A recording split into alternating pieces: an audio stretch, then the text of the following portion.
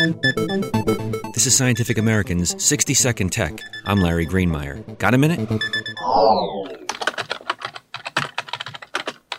Keyboards don't exactly spring to mind when you think of high-tech innovations, especially now that we have voice and even gesture controls for our gadgets.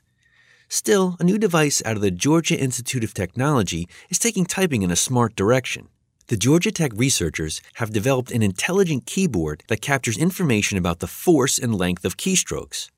They say these patterns are unique to different typists and could lead to a new type of biometric security, locking out anyone who doesn't type like you do.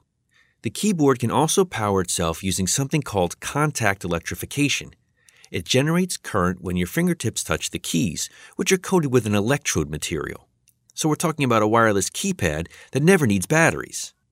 The researchers published a paper about their intelligent keyboard in the journal ACS Nano. Maybe the best feature of the keyboard is that it's basically made from layers of plastic and has no mechanical keys.